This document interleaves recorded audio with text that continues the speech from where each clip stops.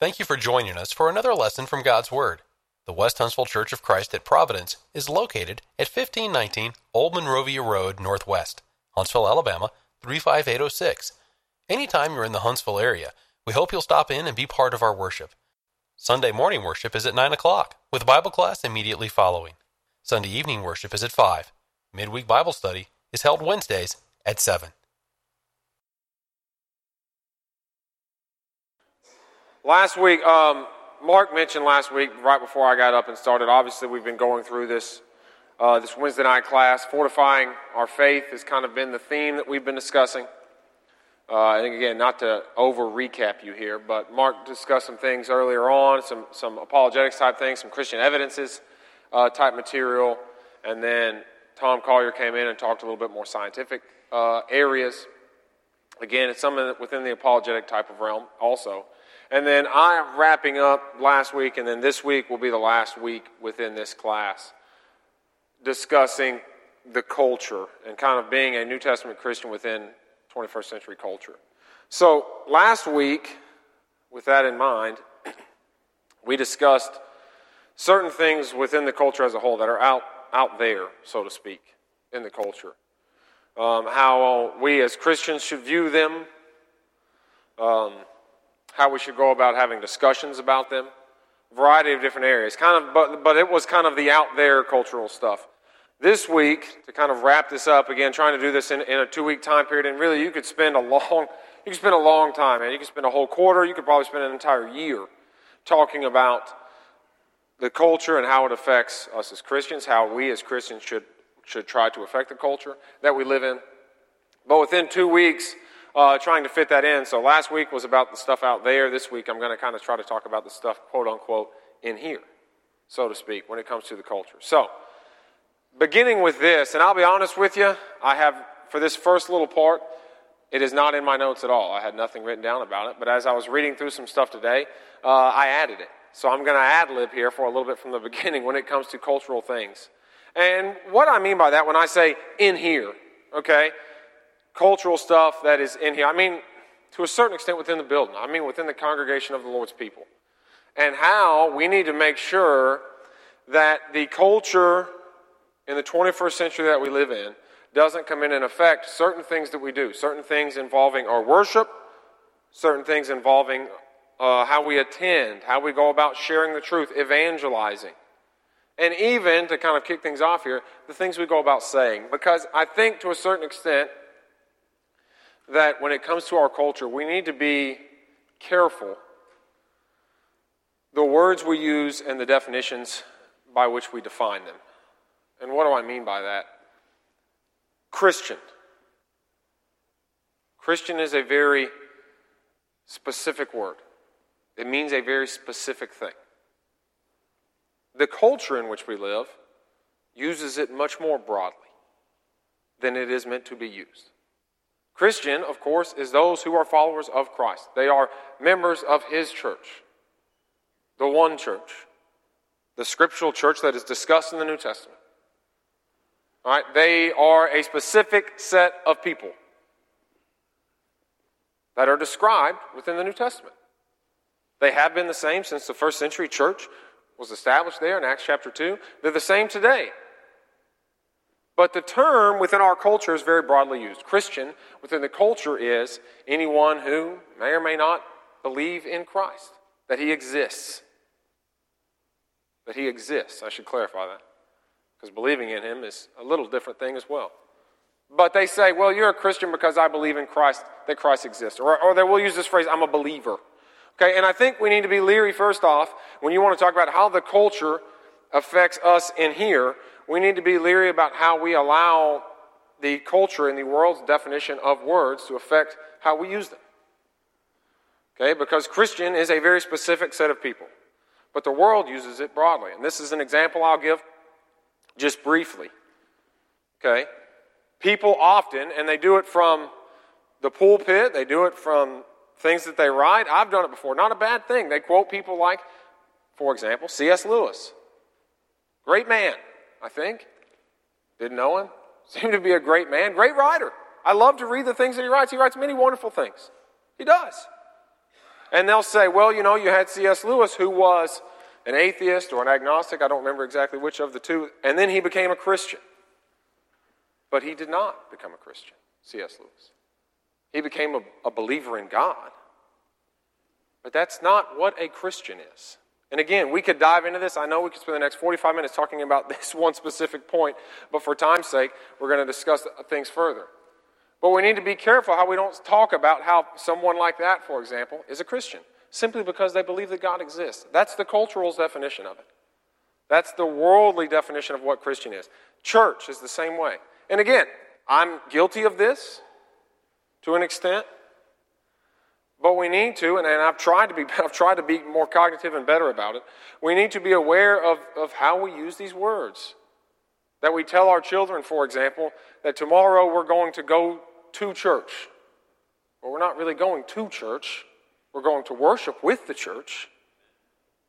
Right?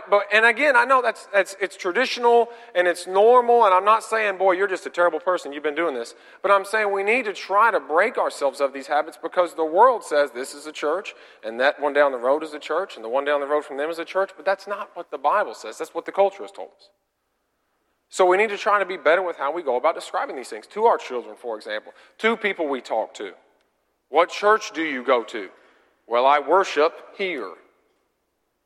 With, I could say, the Church of Christ that meets at West Huntsville, for example. But it's not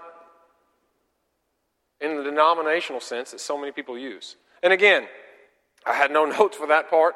All right, that's not how I intended to open up tonight, but as I was reading through some things today, we see that used often. We see words that are used, and that's just to church, Christian. Again, we could spend an entire list of things. I had a class with a college group not that long ago in which we talked about, for lack of a better title, I guess, words matter.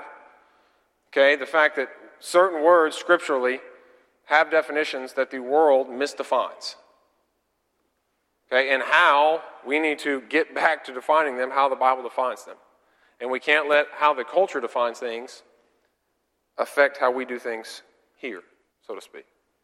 All right, so I open with that when it comes to just those type things. And from there, I'll try to get back on my pace with my notes here. Another thing that we need to make sure that the culture doesn't affect, and it's our worship. It's our worship. A lot of people within the world are looking to be relevant with their worship. And I use that word specifically. Okay, they're looking to be relevant. You see these type of things all the time.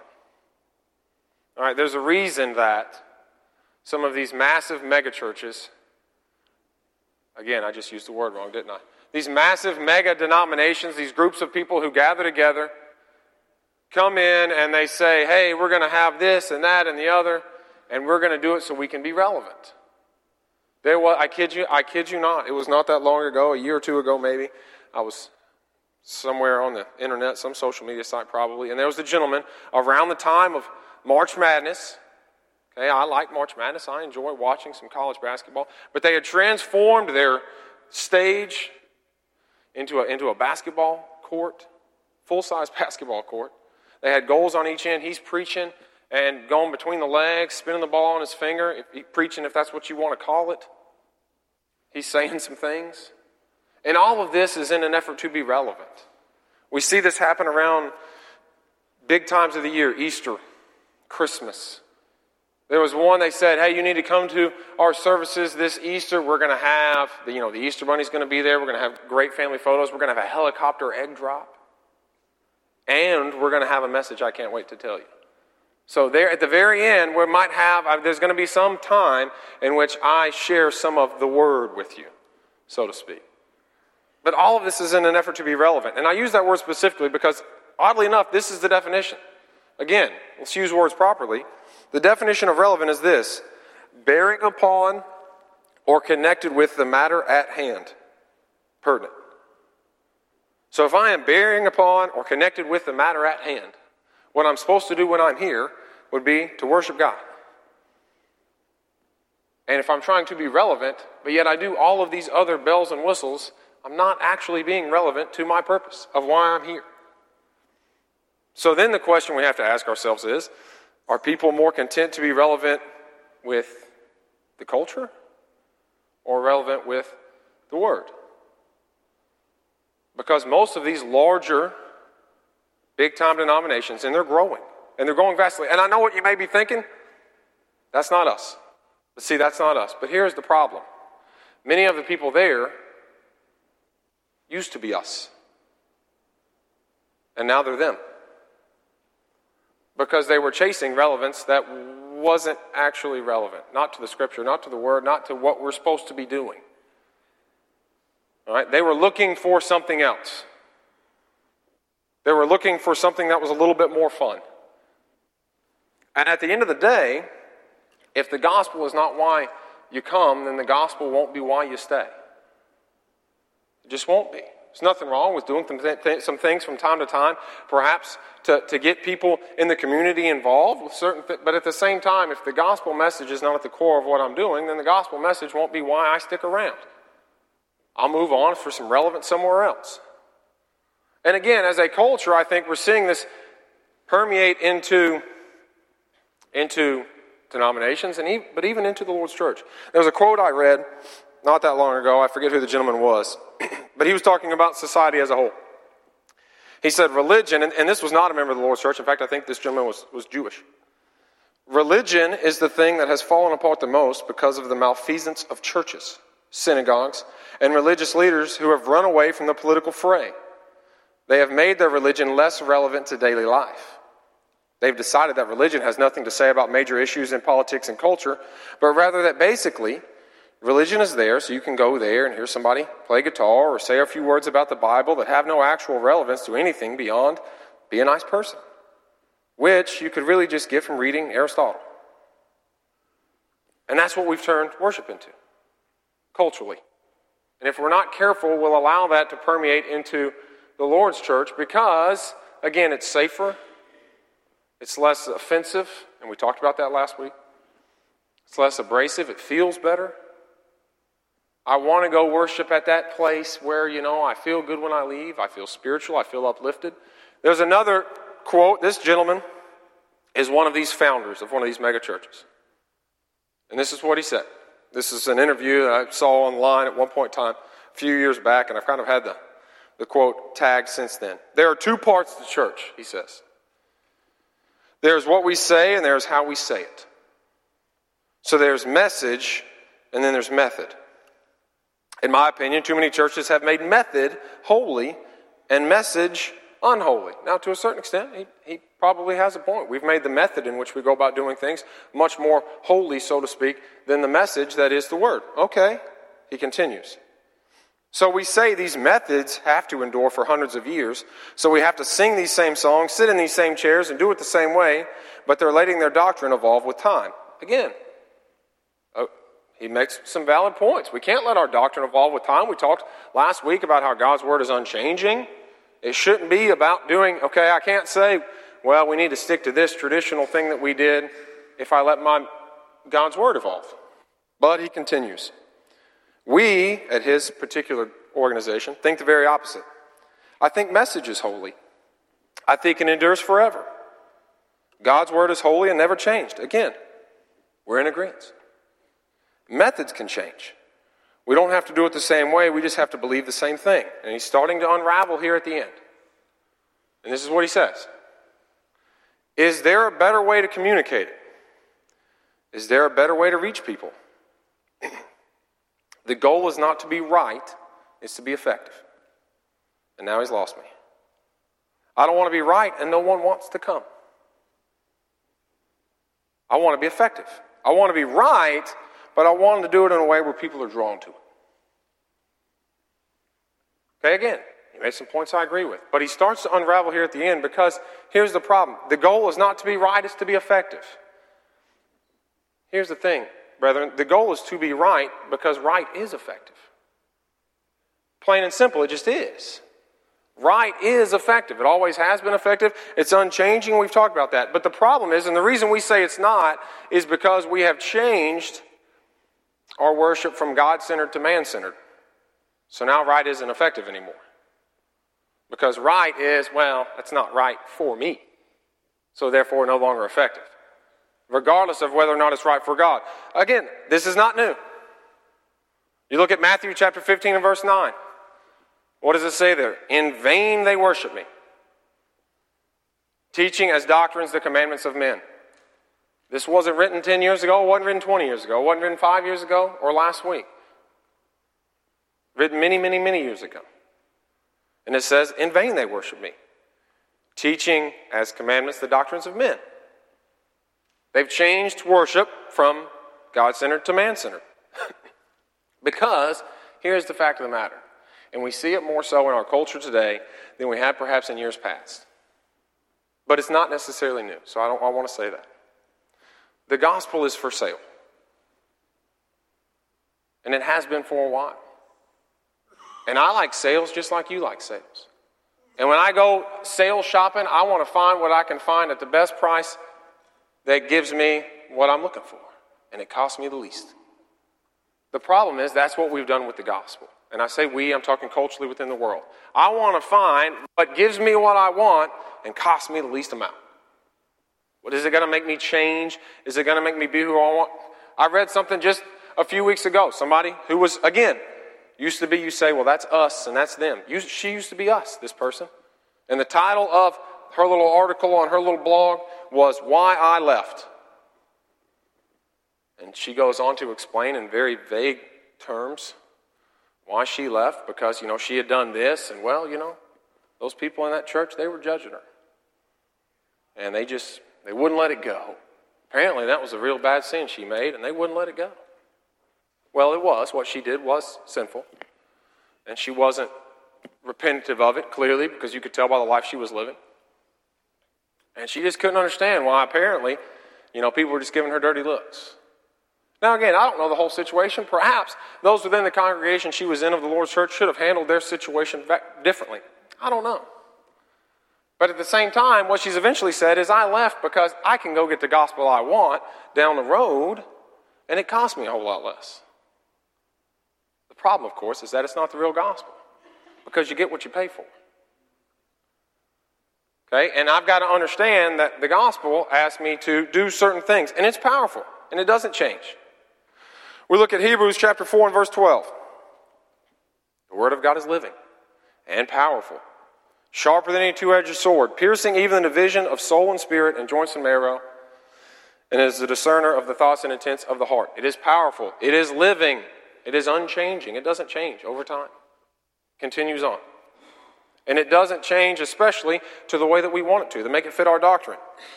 We look at Psalms 100 and verse 5. The Lord is good, His mercy is everlasting, and His truth endures to all generations. It's the same truth that was preached then.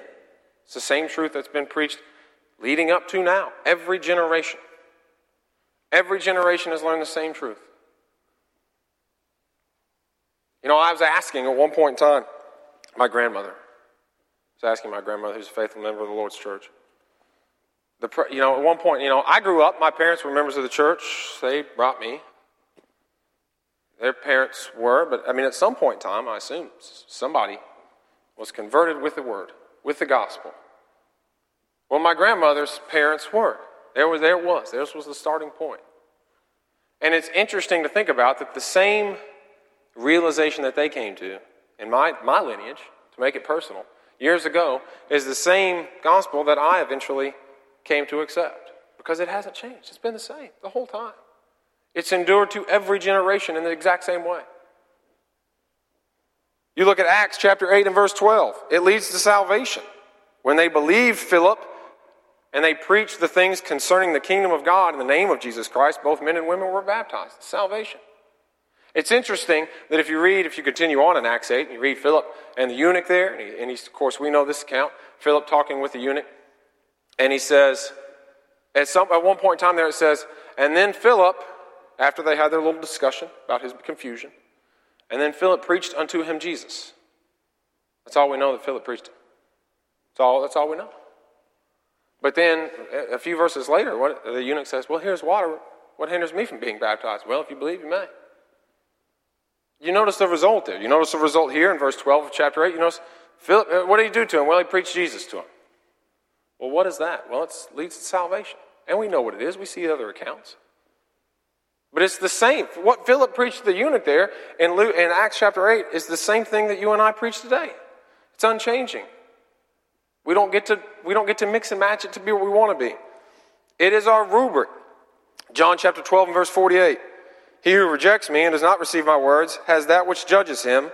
The words that I have spoken will judge him in the last day. I'm a school teacher. Every now and then we give out some projects. It is helpful to the students if you give them a nice little rubric when you hand them their project so they can know how they'll be graded. They like that. They know if I do this, I'll get the total amount of points for this section. And if I do this, and I'm going to slack a little bit here because I don't feel like doing that part, and I just know it'll be minus 10 or whatever. They know their rubric. They know how they're going to be graded. All right? God's word is that for us. We know how we're going to be graded. We know how we're going to be judged. It's right there. And he says that. The words which I've spoken, they're going to judge us. What we see within the scriptures will be our judge. And I don't get to make it up. The kid can't take the rubric that I give him and say, I know that it says this. But, let's be honest, I think my idea was a little better. It's not going to work. They're going to really try hard, but it's not going to work. The same applies for us here. The word is our rubric. We're going to be judged by it. We don't get to change it.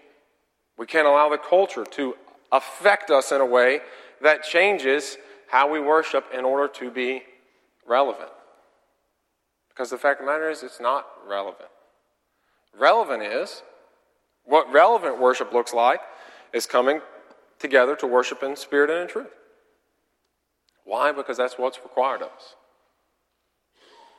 And here's the thing, and we saw an uptick in this during the pandemic. I'll be honest with you. Okay? It was there, but I think the pandemic, and the pandemic had a variety of different problems, obviously. But we saw this happen. Okay? Where we, and I say again, we broadly here, shifted to this focus of best we can. Okay, where we said, listen, it's a worldwide pandemic. None of us have ever done this before. It's brand new. It's brand new. And it was. And we were trying to figure some things out, and some things were touch and go for a little while. How long will it be this way? When will it last? I think back the other day, I was telling some colleagues the other day, we literally left on a Friday from school, and we just didn't go back. The weirdest thing that's ever happened to me. Normally, Memorial Day is the start of summer, and I've got to find a way to entertain a 4-year-old until the next school year. By the time we got to Memorial Day that year, I was already 2 months of entertaining, I was out of ideas. I had nothing else. You can only go to the creek behind the house so many times. So, I mean, it was strange. But at the same time, sometimes I think we leaned on that whole best we can crutch a little bit. During that time period, and again, this was something that I just kind of earmarked and saved at one point in time. This was somebody that wrote in some sort of blog, different person that I mentioned before. Now, this person at one point in time was a member of the World Church. Now they're somewhere else. They go to a different denomination because, again, the gospel's for sale. And we wanted to find it elsewhere. And in their little blog post thing, this is what they wrote. There is something, I don't know if they use the word special, but that just feels good about, and I kid you not, taking a bite of a Cheez-It and a sip of Gatorade to commemorate our Lord's death. And I know God honors that because we're doing the best we can with what we have. Now, some of you may roll your eyes. You think that is insane. Well, we know that we can read in Mark 14 about the things we're supposed to use for the Lord's Supper to commemorate our Savior's death, and it's certainly the bread and the fruit of the vine. The bread is not of the cheese variety. It's not. And I don't know of any Gatorade that is a fruit of the vine. I haven't found one yet. But we said, in this instance, and again, doing the best we can. So God honors it, and I know that. She said that. I know God honors that because we're doing the best we can with what we have. But we're not. A, we're not. We're not doing the best we can. B, we have other means in which we live here within this country. In all cases, there was ways. Even in a lockdown scenario, they would deliver your groceries to your house. There was ways to get other things. I know we started it during that period. We hadn't quit yet. So there was other ways and means to do those things, first and foremost. But second, God doesn't honor our best when it's contrary to what He commands of us. He doesn't. He doesn't honor that. I can't ever say, well, I did my best. And I know that God honored that because it was my best. Well, is it what God commanded of me? Should be the question. If the answer is no, then, well, God doesn't honor my best. And you don't have to take my word for it. There's examples of this. Look at Genesis 4, for example. You have Cain and Abel. And they're both going to give a sacrifice. And Cain is, of course, he's tilling the ground. He's got these vegetables. I don't know exactly what Cain's sacrifice looked like, but I bet it was a pretty decent one in terms of fruits and vegetables and other things that he produced. It probably looked pretty good. It was probably an impressive looking sacrifice of fruits and vegetables. The problem was, that's not the sacrifice that God commanded them to give. So he can't say, well, God, I did the best I can. I gave you the best of my fruits and vegetables there. Well, you may have, but guess what? It's not what I asked for. And I don't get to say, Cain, you're right, and I'm sorry. God's not saying that. You're right, and I'm sorry, you did your best, and I should have appreciated your best. Because again, your best is not what I asked. And we see God did exactly that. No, Cain. And of course, Cain's mad because Abel's got the good sacrifice. Well, Abel didn't go above and beyond. Abel just did what he was told. He did exactly what he was told. I can't claim, and here's the other thing. How can I claim, let's put it that way, how can I claim to love God and then worship Him in a way other than He demands me to? Because here's the thing that we forget, again, culturally we forget this, because again, culturally we like to talk about the loving God and the merciful God, and He is certainly both of those things, and I'm thankful for it. But He's a demanding God. He certainly is. He demands things. He commands things and He demands things. Always has. Genesis 4. And that's way back. He was demanding then. He's demanding now. And how can we say, I love God, and then we worship in a way in which He is against the way He demands? You look in John 14:15. Christ, of course, says that if you love me, do what? Keep my commandments. In Luke 6:46, why do you call me Lord, Lord, and do not the things which I say? How can we say it? Well, no, I love God. I'm a Christian, and we use that term broadly. But then I worship Him in a way that is against what He demands of me. And here's the thing, does that make sense in any other relationship in life? It does not. And I've used this example before, and I'll continue to use it forever because it just makes sense. If I am constantly displeasing to my wife, me and her are not okay. We're not. We're not okay. Why? Because I'm displeasing to her. And if she's constantly displeasing to me, her and I are not okay. We're not just like, well, we love each other, so we get by. No, that doesn't make sense. Everyone knows that. If my son is constantly displeasing to me, him and I aren't okay. I love him. I do. I love my wife. But we're not okay just because of that. Because of the relationship that we have between father and son. Because of the relationship we have between husband and wife. So why then? Why could I be constantly displeasing to God and He and I we're just okay. We're okay. Because He loves me. And He's merciful. And you know what? I'm doing the best I can. And He knows that. But I'm not doing the best I can. Because if I was doing the best I can, I would be doing what God required. Because again, He's required the same thing forever. It's not like He changed this. We've got the rubric. We know what we're going to be judged by. He didn't mix it up and say, oh, by the way, I'm going to change things now. We've had the New Testament for quite some time. It's been the same. It has remained the same. We've got to make sure that we worship Him in a way that He requires of us. Again, this whole best I can thing popped up, I think, a bit more during the pandemic. And we see other things that were pandemic-driven, and some great things. In this congregation here, we have live stream, and it's a fantastic thing. It is. It's wonderful. My wife is home right now with our newborn, and she's watching this on live stream. She's been able to watch every Sunday that she's been at home with our newborn child. It's great. And there was a time period in which you couldn't do that. If you're home with your newborn, somebody maybe will bring you the Lord's Supper, and you can take it, but you can't be at least in spirit, quote unquote, to use that word loosely, with the members there. The problem, however, is I think we have allowed things like live stream to let us fall into the best we can category sometimes, culturally. Again, this is a new thing, fairly new.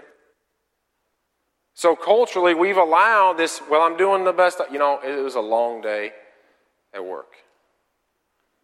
And I've got the kids, and they've got to get fed and ready. And there's so many things I do. So we're probably just going to stay home tonight, and we're probably just going to watch it on live stream. And it'll be fine because I'm doing the best I can. But is that the best we can? Truthfully. Because I can rationalize it however I want to. And again, I assure you I'm not intending on stepping on any toes or upsetting anyone.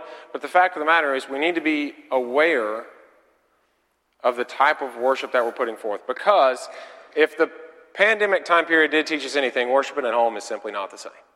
It's not the same. It's not. If you were like me, you were very when we could come back and gather together, just because it's not the same. It was certainly better than nothing. Did I appreciate it? When we're in a time of very much uncertainty. What is this like? We've never done this before. It's brand new. And we're trying to be smart, and we're trying to make good decisions, and our elders are trying to make good decisions on behalf of every member here, of the entire flock that they oversee. And so we made the decisions that we made in that moment. But do we allow those now to say, well, it's just, I'm going to do the best I can, and I'll just lean on it. I go on vacation. And once upon a time, if I were to go on vacation, I would go find a place to worship. But now, I just like watch the live stream in the hotel that's back home. Or, again, it's a Wednesday night, and I'm busy, and I got things to do, and so I'll just watch the live stream. And I think we need to understand, and we can't forget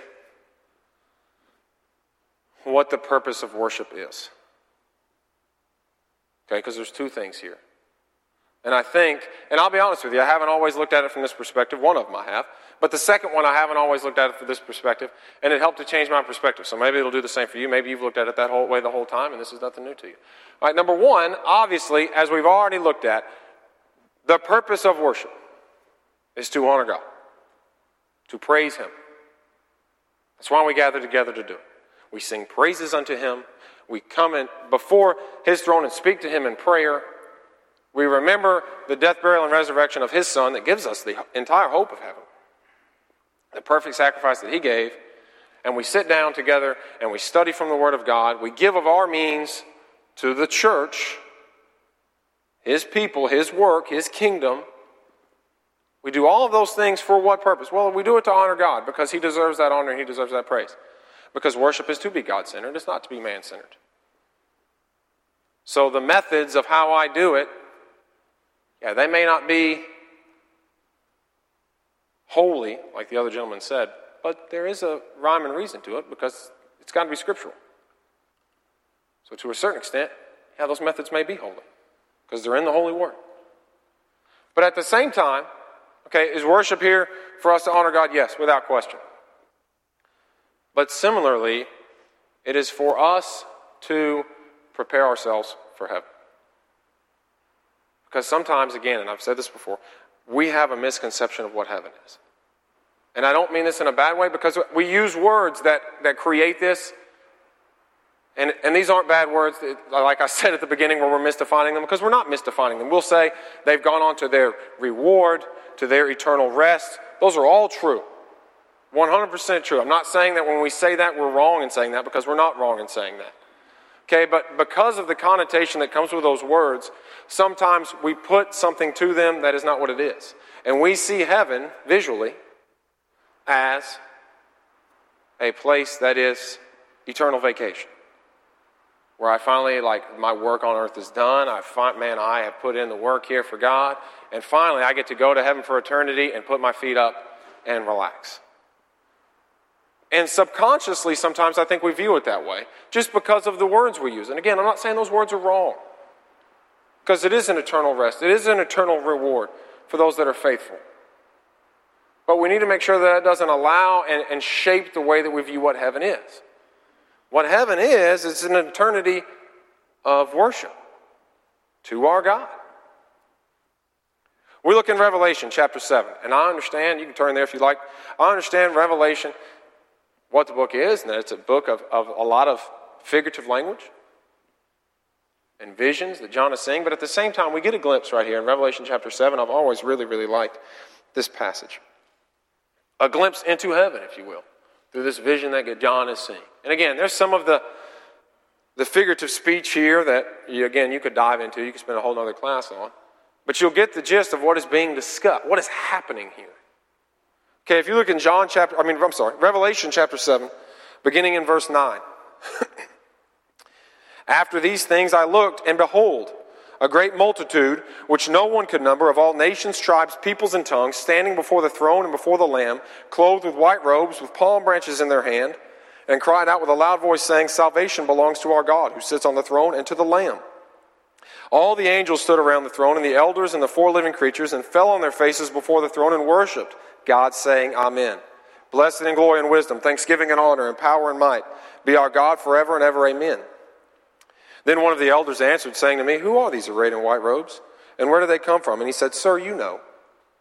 So he said to me, These are the ones who came out of the great tribulation and washed their robes, and made them white in the blood of the Lamb. Therefore, they are before the throne of God, and serve him day and night in his temple. And he who sits on the throne will dwell among them. They shall neither hunger any more, nor thirst any more. The sun shall not strike them, nor any heat, for the Lamb, who is in the midst of the throne, will shepherd them, and lead them to the living fountains of water. And God will wipe away every tear from their eye. They're worshiping is what they're doing. They're worshiping God. It's an eternal worship to God. It's not I put my feet up and I just get to relax now. So why do I come here to worship with the saints?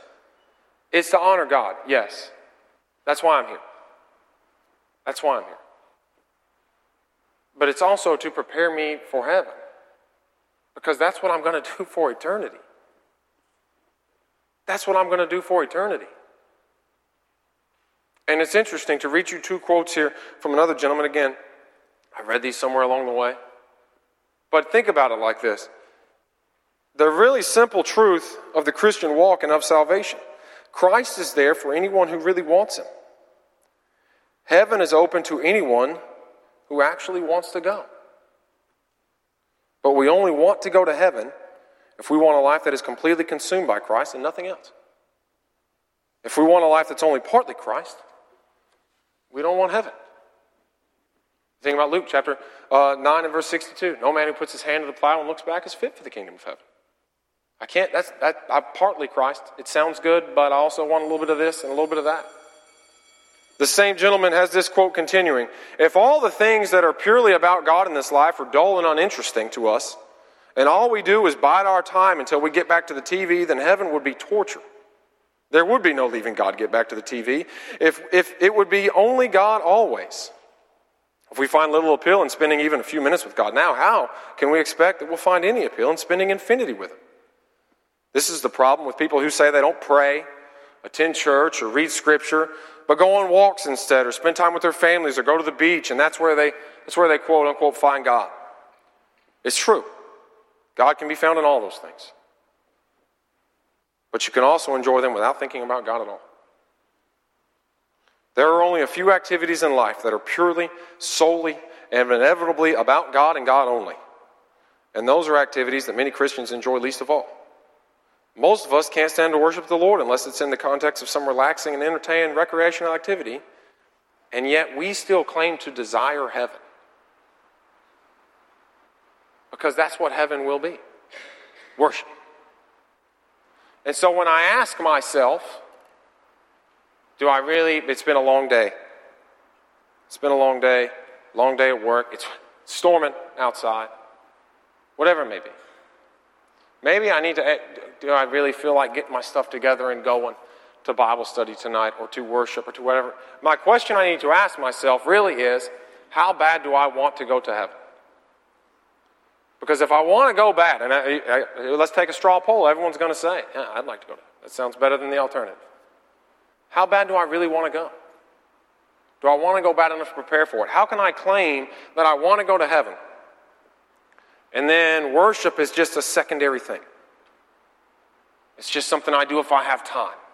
And yet I say that I want to do that for eternity? And I pretend to mean it? That's what our culture tells us. Worship is just there.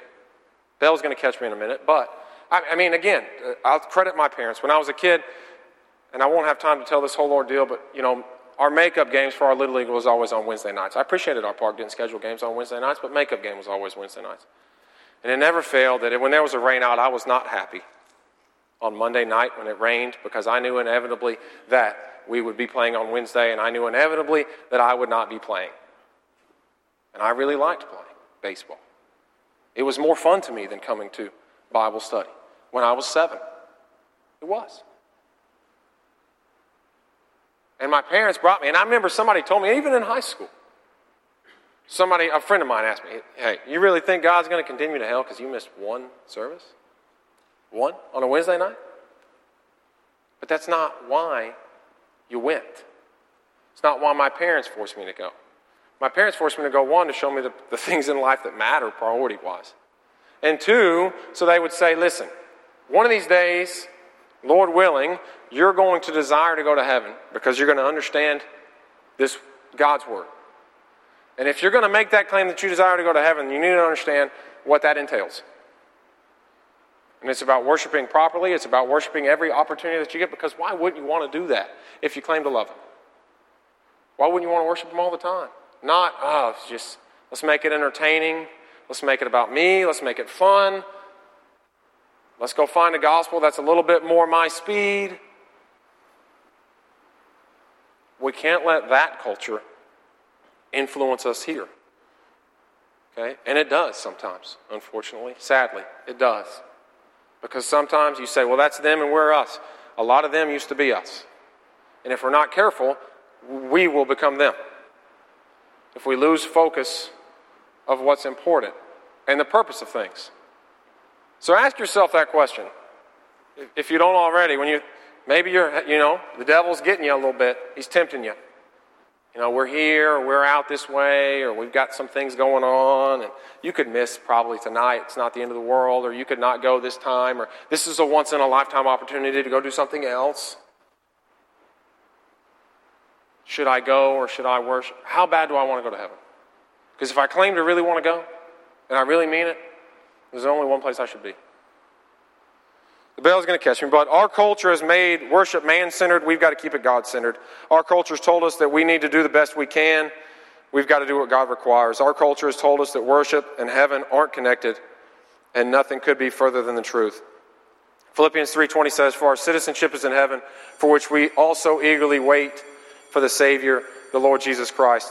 And our waiting can't be idle. Our waiting should be active. Right, and we should be worshiping God to honor Him in the way that He demands us to. Thank you for your time and attention. Hope you enjoy the class, Fortifying Our Faith. Again, as Mark mentioned, we'll probably revisit it at some point in time. But starting next week, Lord willing, we'll be moving to a different topic. So thank you. Appreciate it. We hope you have enjoyed this lesson from God's Word. If you would like to continue your study of New Testament Christianity, please send your name and address to World Bible School, West Huntsville Church of Christ, 1519 Old Monrovia Road Northwest, Huntsville, Alabama, 35806. Or if you prefer, send your name and address by email to wbs@westhuntsville.org.